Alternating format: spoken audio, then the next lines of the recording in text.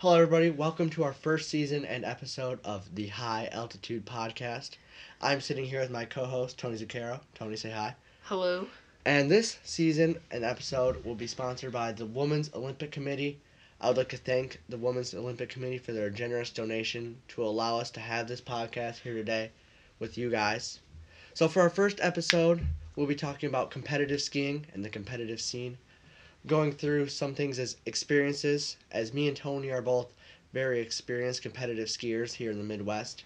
Also, the branding issues going on right now, and then the controversy of Elizabeth Swaney, an Olympic female athlete, if you want to call her an athlete.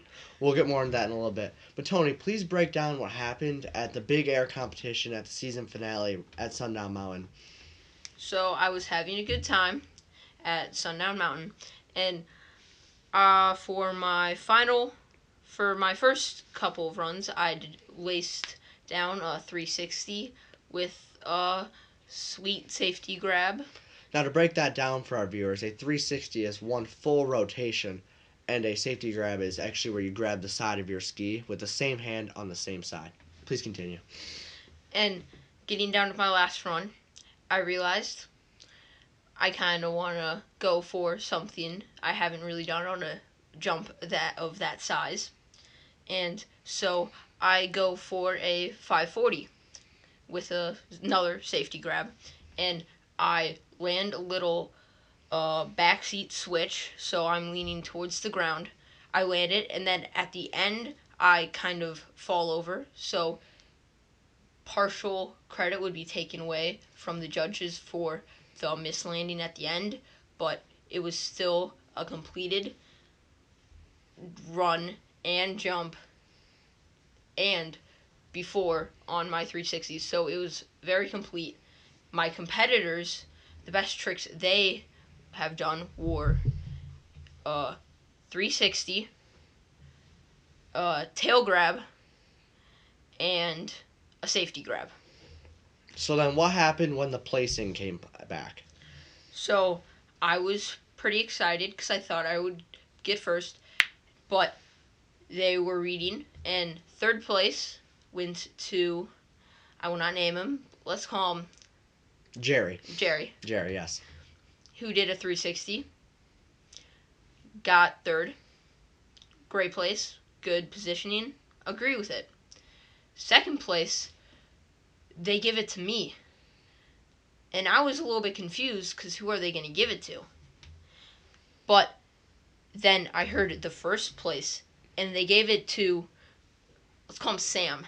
Sam, all he did was a safety grab and a tail grab, but they gave it to him purely because of his age and because he was younger than the rest of the competitors, which isn't how you should be judging, certainly. And there was a lot of confusion between people and how they were scoring.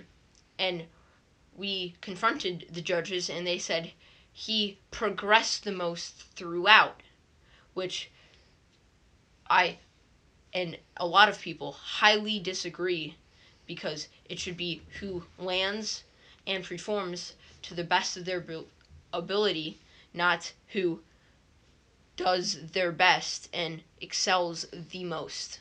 Yeah, going a little bit deeper in this, especially in the younger competitive scene, like in your age group, which was the under 13s, right? Correct. Yeah, they go a lot less out of skill, technicality, and how hard the trick was, and more based off of who improved the most, which I disagree with a lot, like a lot of other people were, looking at that competition. And a couple other competitions that went down at Sundown Mountain, we're going to name them because they've actually done a couple things like this. And their competitions are very skewed based off of the way the results come back in, based on just progression and not technicality. Moving on then to our next topic, we're going to talk about the ski branding issues going on right now, which is pretty much the Volkl takeover. Now, for many of our viewers who don't know what that is, Volkl is a ski brand, and almost 80% of all competitive skiers ride Volkl, unlike other brands, and a lot of smaller brands are being taken over because a lot of the kids are watching TV like X Games and other competitions, seeing these riders ride Volkls, which is ruining the game for the for the smaller companies. So what is your take on the ski branding issues going on? See, I agree with how some of the market could be taken over, but not that much. Not that greatly compared to the size of other brands that are a part, because most brands that are good ski brands aren't even a part, and they're using this big brand to target the younger generation to get them the sponsors. By Volkl, also another brand, is Dabliabo Boots, which is a ski boot brand, and Marker Bindings. Yep. They have taken over the market 100%, almost 100%, where you don't even see other brands and other smaller companies, and then they have to lose credibility because all these little ski kids want to ride what Nick Gepper is riding, Yeah. or Burke Rude. Yeah. To kind of add on to that, as someone who we both ride Marker and Full Tilts, to throw another name out there, I mean, everybody at our mountain rides that. Also, we also ride off-brand skis. I mean, if you want to call them off-brand, because that's what they become now. You ride J skis, I ride On 3Ps. I'm the only one with those at our mountain, and you're 1 in 3 too. They've just slowly become obsolete. And as I was trying to buy those skis, my parents are asking me, what is this company, you know? Because they've slowly began to untrust smaller companies because of these big company takeovers. And another thing is then these little brands aren't getting the credibility as they deserve with their quality, their people who ride them, and how their skier own brands. Volkl, a big company, is in other sports too. It's in biking. It has a lot of clothing and winter wear, but it's not just focused on skiing. As J Skis, it is the inventor of J Skis is Jason Leventhal, who created the free ski, and he owns this little tiny brand that is popular, but it's just so obsolete compared to these bigger brands like Armada and Volkl and Atomic and Line. Yeah. And a lot of these ski brands, like the bigger ones, are being mass produced in China and everything. Like these smaller ski brands are being handmade in America. Like I know On 3P is made in Oregon, and then Vishnu is made in Chicago, right? They moved, yeah. to Park City. To Park City. J Skis is made straight from Canadian maple, from Canada, that is straight across the other side of their city, which they're making in, and they're getting it from local brands. And from both of our perspectives, these are the most durable skis that we have ever ridden. Line skis, their top sheets break like glass.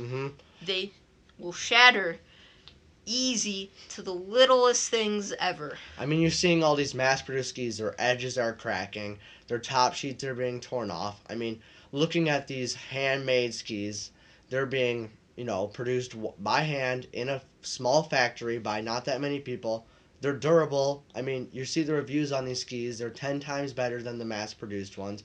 But parents like seeing, big companies, and that's the big issue with skiing, I feel like, right now. And then also parents want to buy from their local ski retailer, which only has the bigger brands like Armada, Volkl, all the other ones, when J Skis is and On 3P and all the other ones are just as high quality and better. I asked Andy Perry when he was here for Tell a Friend Tour Week 5, and I asked him about his top sheet, and he said that they try to fix it every single year, but they just can't find the way. Yeah. Now I'm going to end this episode on a high note, but a low note for the woman skiing. Elizabeth Swaney, who was an Olympic athlete, as we said before, if that's what you want to call her. She was a female who is from America. She tried to run for governor, I think, in California when she was younger. She then said she was half Hungarian, goes to Hungary, starts going to all the qualifiers and everything for women's half pipe, super pipe, there's not that many contenders in them, so she gets the points for placement, qualifies for the Olympics, does her run, and just goes up the sides of the wall. How did this hurt the woman's reputation, do you think? Because women's skiing has been progressing so much, but it's very far behind men's, but it's catching up there. The first double flips in Superpipe have just been done this year. Mm-hmm.